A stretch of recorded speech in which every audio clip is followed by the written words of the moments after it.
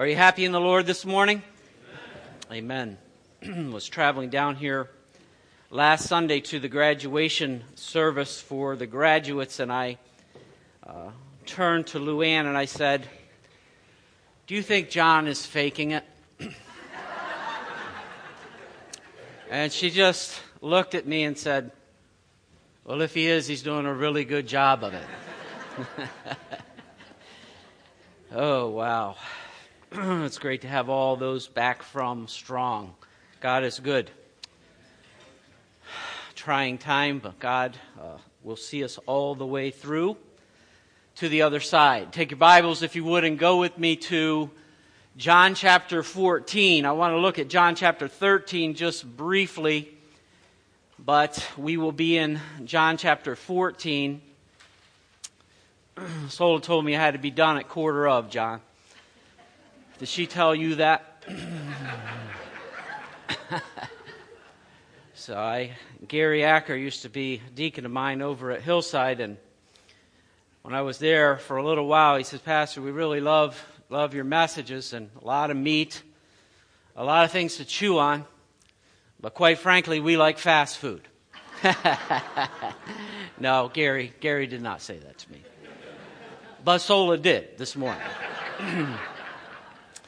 Want to do something a little bit different this morning. I know it's Communion Sunday. I struggled with several different things that I wanted to preach on, but decided to do something that surrounds around the communion service because it is so critical to us as believers. And sometimes we tend to just tack it on at the end of the service. And communion really deserves some time, doesn't it? As we think about all of the events that surround communion, and I want to talk a little bit this morning as to how that relates to us as believers. And I've always been interested in studying the last words of people in the Bible. Jacob's last words to his sons, is kind of a great analogy of the judgment seat of Christ. When we think about Moses' last words to the children of Israel just before handing the torch over to Joshua, he gave a message, and basically it was 3 points. He said, "Remember where you came from." Point 2, remember where you came from. And point 3 was, remember where you came from. It was a tremendous message, letting the children of Israel do not forget how you've been delivered from bondage. Just a tremendous text on that subject. Paul's last words. Great text to study. Jesus' last words on the cross, right? Many have talked much about his last words. As we come to John chapter 13 this morning, and particularly chapter 14 and 15, these 3 chapters really record for us some of the last words that Jesus had for his disciples in the upper room and on his way to Gethsemane. It was a night of destiny. Jesus had gathered with his disciples in the upper room, and in just a few hours, he would be on his way to Gethsemane and on his way to die on the cross. And Jesus tried to explain this to his men, and that's what he's doing in chapter 13. And he had been sharing with the men concerning his death, concerning his burial, and concerning his resurrection, and even his ascension. And the thoughts of these events left his disciples really very confused, realizing these men had really all left their livelihoods to follow Christ. They were all looking for him to establish his kingdom in their lifetime. And all of a sudden, in chapter 13, Jesus starts talking to them about some things that they fully did not understand. Look at chapter 13 with me and just a few of these things and try to put yourself in their place. In verse 21 of chapter 13, and Jesus, when he had said these things, he was troubled in his spirit and testified and said, "Most assuredly, I say to you, one of you will betray me." The disciples were confused about that. They were concerned about that. They looked at one another, perplexed, it says here, about whom he spoke. Now there was one leaning on Jesus' bosom. We know that was John, and whom Jesus loved. And so Simon Peter motioned over there to John to say, John, ask Jesus who he's talking about. Because I really would like to know. And then it continues on there, and leaning back on Jesus, they said to him, "Lord, who is it?" And Jesus tells them, "It is him to whom I shall give a piece of bread when I have dipped it." And having dipped the bread, he gave it to Judas Iscariot, the son of Simon. And now after the piece of bread, Satan entered to him, and Jesus said to him, "Whatever you do, Judas, do it quickly." So this is a dialogue that's going on at the table in the upper room, just before Jesus goes on his way to Gethsemane. And as it goes on here, go down to verse 33. "Now, little children, I shall be with you a little while longer. You will seek me. And as I said to the Jews, where I am going, you cannot come." So again, Jesus is throwing out all of this stuff to his disciples, and they are very confused. And Simon Peter in verse 36 said to him, "Lord, where are you going?" Right? And Jesus says, "Where I am going, you cannot follow me now, but you shall follow me afterward." Peter is not sure what he's talking about here. We know, we read the rest of the story, right? But these are confused men. These are men who have given their lives to follow Jesus. They knew he was God. They knew they were on the right road, and all of a sudden their world is being shaken all around them. In the next verse, Peter said to him, "Lord, why can I not follow you now? I will lay down my life for your sake." And Jesus turns to him and says, "Peter, will you lay down your life for my sake? Before the cock crows 3 times, you are going to deny me." I'm sure Peter is shaken by this. Starting to think, am I the one? Am I the one that is going to betray Jesus? Because that's pretty much what you just said to me. And so then we get into chapter 14. I don't want to read the first 3 verses here because I want to concentrate on this passage this morning as we think about why we're doing this on Communion Sunday. This is what was happening on the night that Jesus was betrayed. Later we're going to go to 1 Corinthians chapter 11, and I'm going to say, on the night that Jesus was betrayed, he took bread. On the night in which he was betrayed, he instituted the Lord's Supper. And he did it for a specific reason. He wanted them to know, to be comforted, and saying, "Look, I've got this. I've got this." They didn't get it at the time. Later they would. Look at these words in chapter 14. These are very familiar to us. "Let not your heart be troubled." Really? He had just troubled them. "Let not your heart be troubled. You believe in God, believe also in me. In my Father's house are many mansions. If it were not so, I would have told you. I go to prepare a place for you, and if I go to prepare a place for you, I will come again and receive you unto myself, that where I am, there you may be also. And where I go you know, and the way you know." And we know that didn't comfort them next, because of the next verses. We see in verse 5, Thomas said, "Lord, we don't know where you are going, and how can we know the way? Give us the address and we'll go with you." That's what he's saying.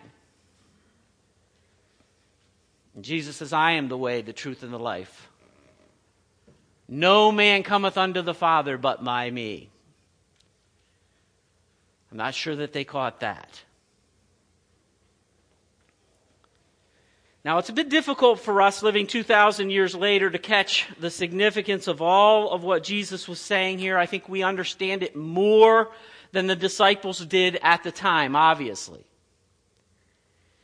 But the reason this is difficult for us because his promise to the disciples that he was drawing on here is really an analogy from a Jewish marriage custom in biblical times.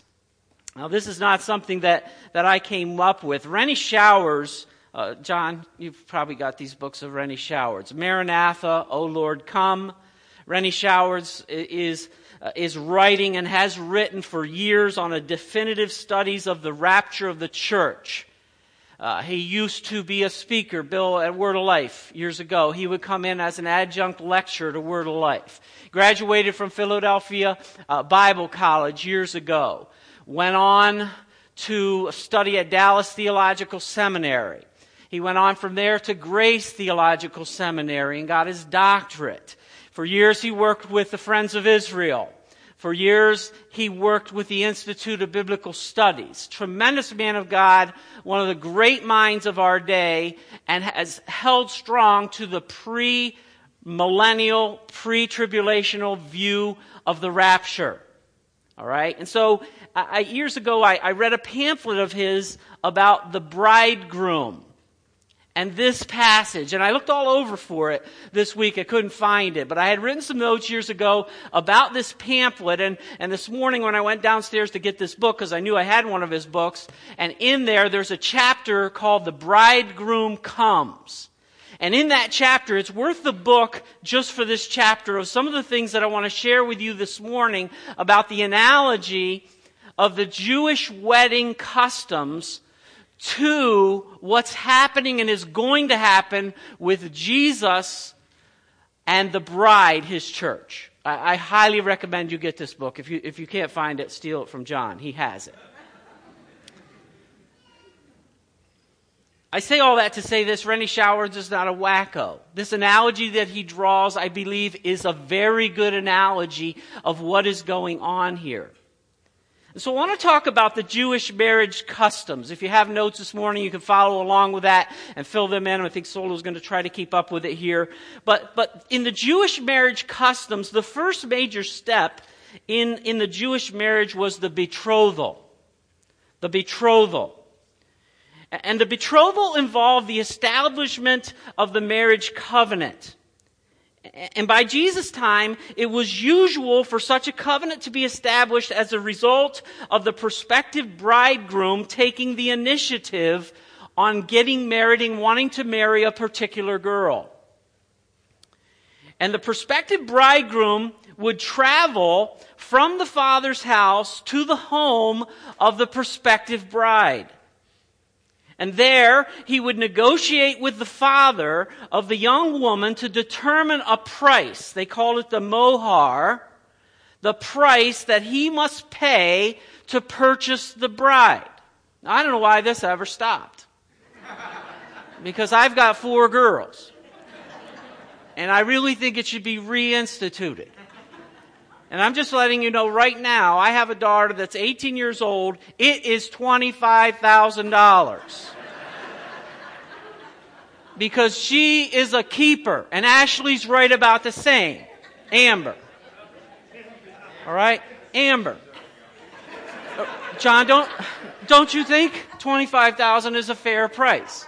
And you may say, well, I don't think Lydia's worth $25,000. Well, that's what it costs to do a wedding today. And that's how much I'm going to ask. So don't ask. Anyway. Once the bridegroom paid the purchase price, the marriage covenant was thereby established. And the young man and the young woman at that point were regarded as husband and wife. Remember, Joseph and Mary had come to that point. And remember, Joseph wanted to put Mary away for reasons believing that she had broken the covenant by becoming pregnant. That was prior to the wedding ceremony. From that moment on, the bride was declared to be consecrated, to be sanctified, to be set apart exclusively for the groom, for her husband-to-be. And as a symbol of that covenant relationship that had been established, the groom and the bride would drink from a cup of wine over which a betrothal benediction would be pronounced. And so this covenant had been established. They would drink from a cup of wine as a symbol of that covenant. And there would be a betrothal prayer for this couple.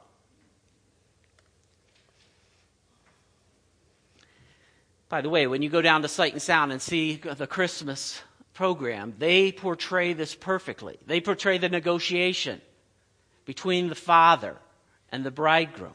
They portray the cup and the wine ceremony. They portray the benediction over this couple. It was great to see because this is exactly how the Jewish customs were. So as a symbol of the covenant relationship that had been established, the groom and the bride would drink this wine. All right? After the marriage covenant had been established, the groom would leave the home of the bride and return to his father's house.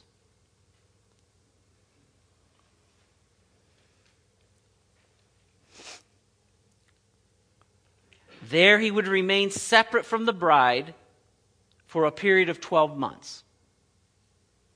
The period of separation allowed the bride for her time to prepare her trousseau, they called it, her wardrobe, her linens. She would have time to prepare for her marriage over the coming months, to prepare herself for married life. The groom, in your notes there, spent his time preparing for living accommodations in the father's house where he could bring his bride back on the wedding day. Now, at the end of the separation period of 12 months, the groom would come back to take his bride to live with him. And the taking of the bride usually took place at night. The groom, the best man, and the other escorts would leave the groom's father's house, and they would conduct a torchlight processional to the home of the bride. This was a big event. This was huge when they got married. They made a big deal of symbolism. They made a big deal of how important the family is. And although the bride was expecting her groom to come, she did not know the exact timing of his coming. They knew what day it was. They knew it was going to be that evening, but she didn't know exactly what time he was coming. And I can't even imagine that. Imagine the woman waiting for the man. Like, that's probably the last time that ever happened in their lives. At least in my house. That would never happen again. Anyway, Luann's not here today. Don't tell her I said that. But anyway, the groom's arrival would be preceded with a shout. The shout would forewarn the bride to be prepared for the coming of the groom. I don't know what the shout was, like, here he comes. I don't know what it was. But it preceded the bridegroom coming. He's on his way. Get ready. And so after the groom received the bride together with her female attendants, the whole wedding party then would return from the bride's home and go to the father's house. And upon arrival there, the wedding party would find the wedding guest had already assembled at the father's house. And shortly after the arrival of the bride and groom, they would be escorted by the other members of the wedding party to the bridal chamber. That was called the huppah. They would be escorted to the bridal chamber. Today we would call it the Marriott or the Poconos. All right? And they're escorting them specifically to this chamber. Now, prior to entering the chamber, the bride remained veiled so that no one could see her face. And while the groomsmen and the bridesmaid would wait outside, the bride and the groom would enter the bridal chamber alone. And there in the privacy of that place, they would enter into physical union for the first time, thereby consummating the marriage that they had covenanted earlier to do so. Now, after the marriage was consummated, the groom would announce that the consummation was complete to the other members of the wedding party who were waiting outside of the bridal chamber. You can imagine this. This is not a good idea today. But what I'm saying is this was a big deal. The people would pass on the news that the marital union to the wedding, the marital union had taken place. They would go back and let the wedding guests know, and the wedding guests would make merry for the next 7 days. They're in the chamber having their honeymoon. The wedding guests are making merry for the next 7 days. Who had time for this? Man, I have cousins and nephews and nieces getting married all over the place. I can't even make it to the wedding half the time. Imagine going to the wedding knowing that you're going to spend 7 days in festivities, the 7 days of hoopah. The family was important. You're talking about that this morning in Bill's class. I'm telling you what, that Bill's class is going to be a classic. Paul Tripp talking about the awesomeness of God. We need to talk about it. We need to think about it. Families are important. And we need to talk about it all over the place to let our kids know that God exists and He's an awesome God. I'll tell you, you may not want to miss that class.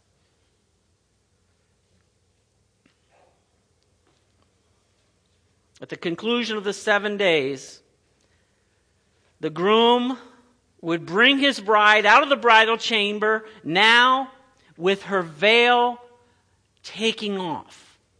Her face is open, so that everyone could see who his bride was. Amazing. Now that's the way the Jewish customs were. Now I want to explain the analogy this morning and give some application as to how we get into the communion service. The explanation of the analogy. Earlier we said that in his promise in John 14, John is drawing an analogy from a Jewish marriage custom in biblical times. And now that we've looked at the customs, let's try to figure out how this is playing out. And to begin with, the first thing that I want to say is that the Scriptures regard the church to be the bride of Christ. Ephesians chapter 5. I want you to go there with me just quickly.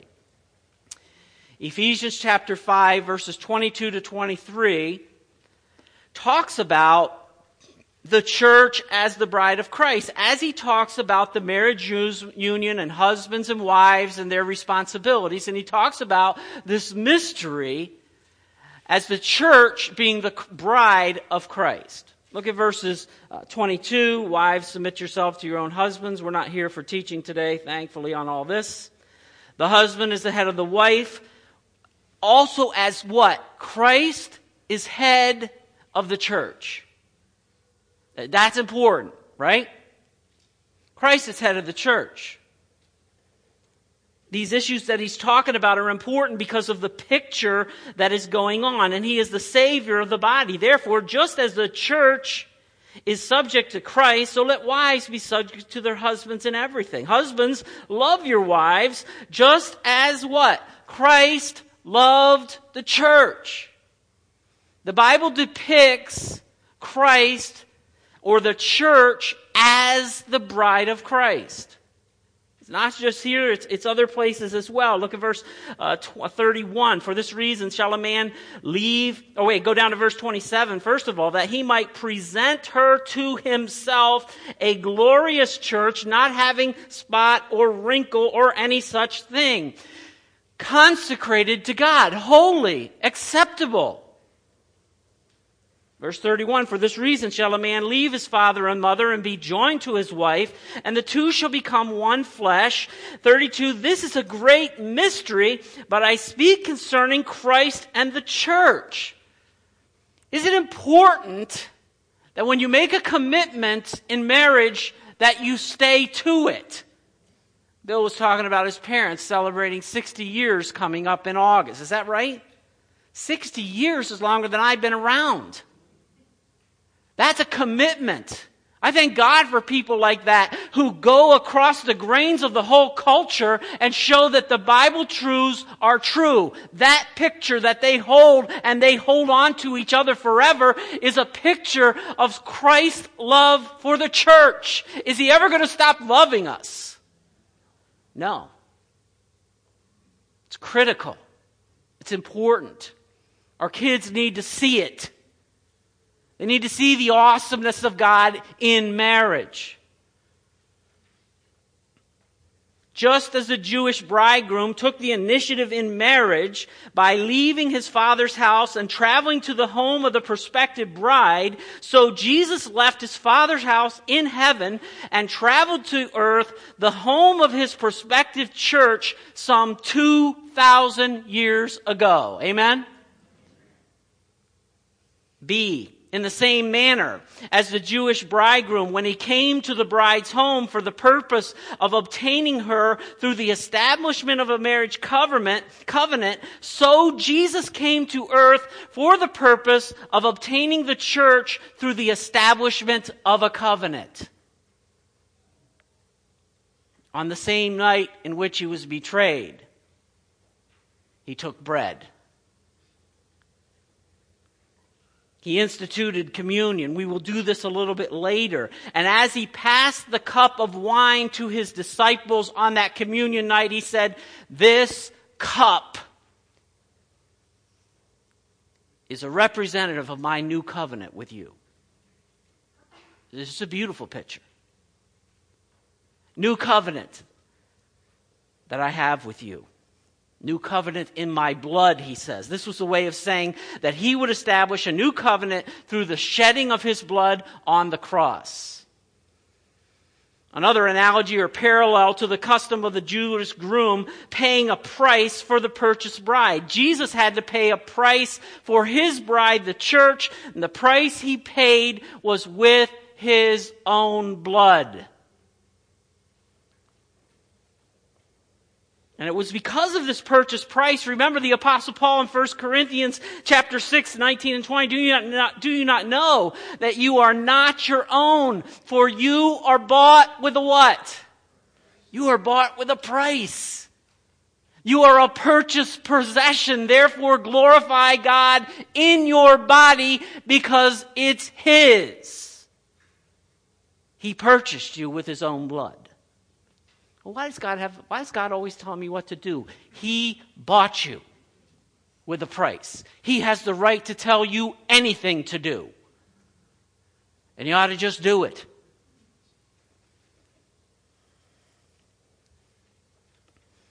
D. Also the Jewish bride being declared to be sanctified or set apart exclusively for her groom. Once the marriage covenant was established, the church has been declared to be sanctified or set apart exclusively for Christ. We saw that in Ephesians chapter 5. Spotless, without blemish, set apart for the bridegroom. E, we're going to move quickly through this because Soul is pushing me. In the same way, the cup of wine served as a symbol of the marriage covenant through which the Jewish groom obtained his bride. So the cup of communion serves as a symbol of the covenant through which Christ has obtained the church. Couple more. F, just as the Jewish groom left her home of the bride and returned to his father's house after the marriage covenant was established, so Jesus left the earth, the home of the church, and returned to his father's house in heaven after he established the new covenant and risen from the dead. Remember that? On the what's the name of that hill? Mount of Olives. On the Mount of Olives, following all of this events that took place, Jesus is ascending into heaven, right? They say, well, angels, so why stand you here gazing? This same Jesus in which you see ascending into heaven is going to return in like fashion just as you see him going now. That's powerful. That's powerful enough for those guys to spend the rest of their lives and be martyrs for Christ. Because that's how real it was to them. They saw him go. They heard the promise that he's coming back, and I'm going to serve him till I die. And it doesn't matter what you do to me. It doesn't matter what happens to me, because the bridegroom is coming back for me. The church. Parallel to the custom of the Jews' groom preparing living accommodations for the bride in the Father's house during the time of separation, Christ, let's go back to John chapter 14, Christ has been preparing living accommodations for the church in his Father's house in heaven during the separation of the bride. Do not let your heart be troubled. Ye believe in God, believe also in me. In my Father's house are many mansions. If it were not so, I would have told you. I go, what? To prepare a place for you. And if I go to prepare a place for you, I will come again. I will come again. Imagine what heaven's going to be like. Heaven is a wonderful place. The song used to say, filled with glory and grace. I want to see my Savior's face, because heaven is a wonderful place. Folks, this is not pie in the sky. I was at a conference last week in a training that I've got to do at work. And one of the events that we did at the training was to pull everybody in, and the name of the activity was First Know Yourself. And I had this list of 12 things, and what we had to do was list in order of importance where these 12 things fall in. I'm going to read them to you here, even though I don't finish the message. This is important. Here they are. How would you list these as matters of importance in your life? 1, a comfortable, prosperous life. 2, I'm not going to put numbers on here. These are all just here, and you list them according to importance. An active, exciting, active, stimulating life. A sense of accomplishment, making a lasting contribution. Family security, taking care of a loved one. Inner harmony, freedom from inner conflict. Try getting that one without God. Mature love, sexual and spiritual intimacy. Try getting that one without God. Social recognition, respect, admiration. True friendship, close companionship. A world at peace, freedom from war and conflict. Good luck with that. Here's the one. Salvation, deliverance from sin, eternal life. A world of beauty, nature, and arts. Pleasure, an enjoyable, leisurely life. Now, you have to think about this list. And we're working with lost people here. These are good, well-intentioned people that are in the room. But they get together and they begin discussing their list if they want to share this. And I was blown away by what I heard. Because when 3 of them came back, they said, well, we just all know first off that salvation, deliverance from sin, and eternal life is the last of our importance on our list. In fact, they decided in their little group that it shouldn't even be on the list.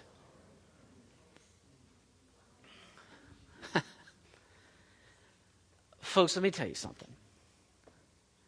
It's one thing to be wrong. It's another thing to be dead wrong. Heaven is a wonderful place because it's real.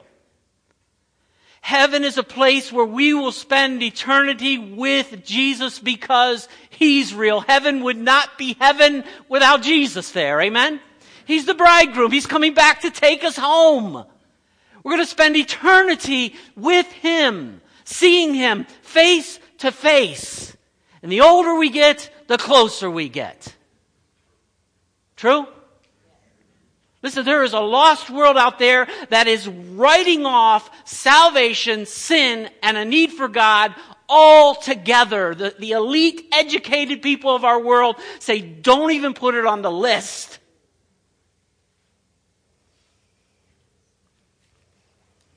He's coming back. Apart from that, I have no strong feelings about it.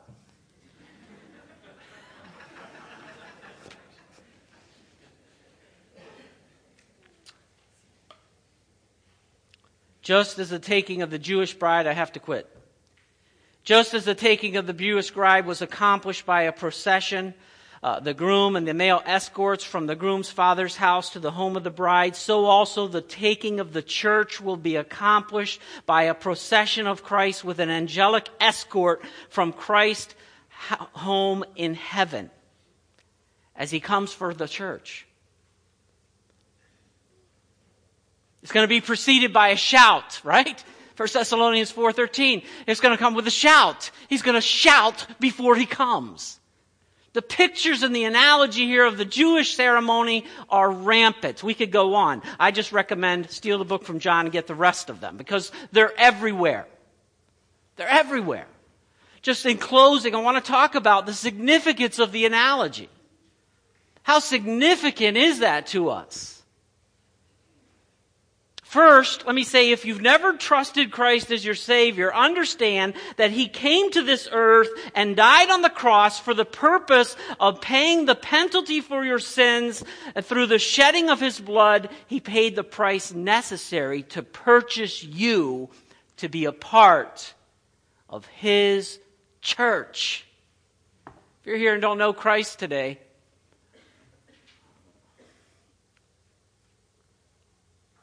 Jesus saves.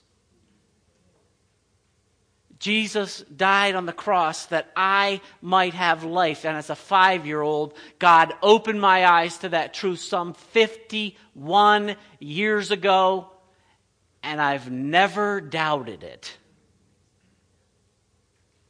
Because He changed me inside and out. The other thing that is here, secondly, if you're a believer, during the time of separation between the establishment of the marriage covenant and the coming of the bridegroom to take his bride, we are asked to remember these things. This time of separation has been going on for 2,000 years. And what He's saying to His disciples and what He's saying to us tonight is, I want you to be comforted by something. It doesn't matter what you face. It doesn't matter if you're going to be executed upside down, hung upside down, and everything else that happened to the disciples. He wanted them to know in John 14, let not your heart be troubled. Ye believe in God, believe also in me. In my Father's house are many mansions. Heaven is a wonderful place, and we're going to wake up on the shore one day. Right? Jesus saying, I've got this. And I want you to remember it down here. I want you to remember it at the communion table. I want the men to come up because we're going to take communion this morning.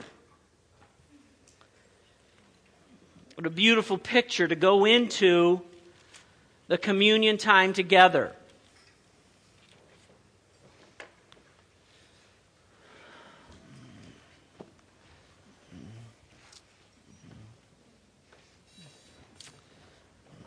I think we've got 4 guys coming up.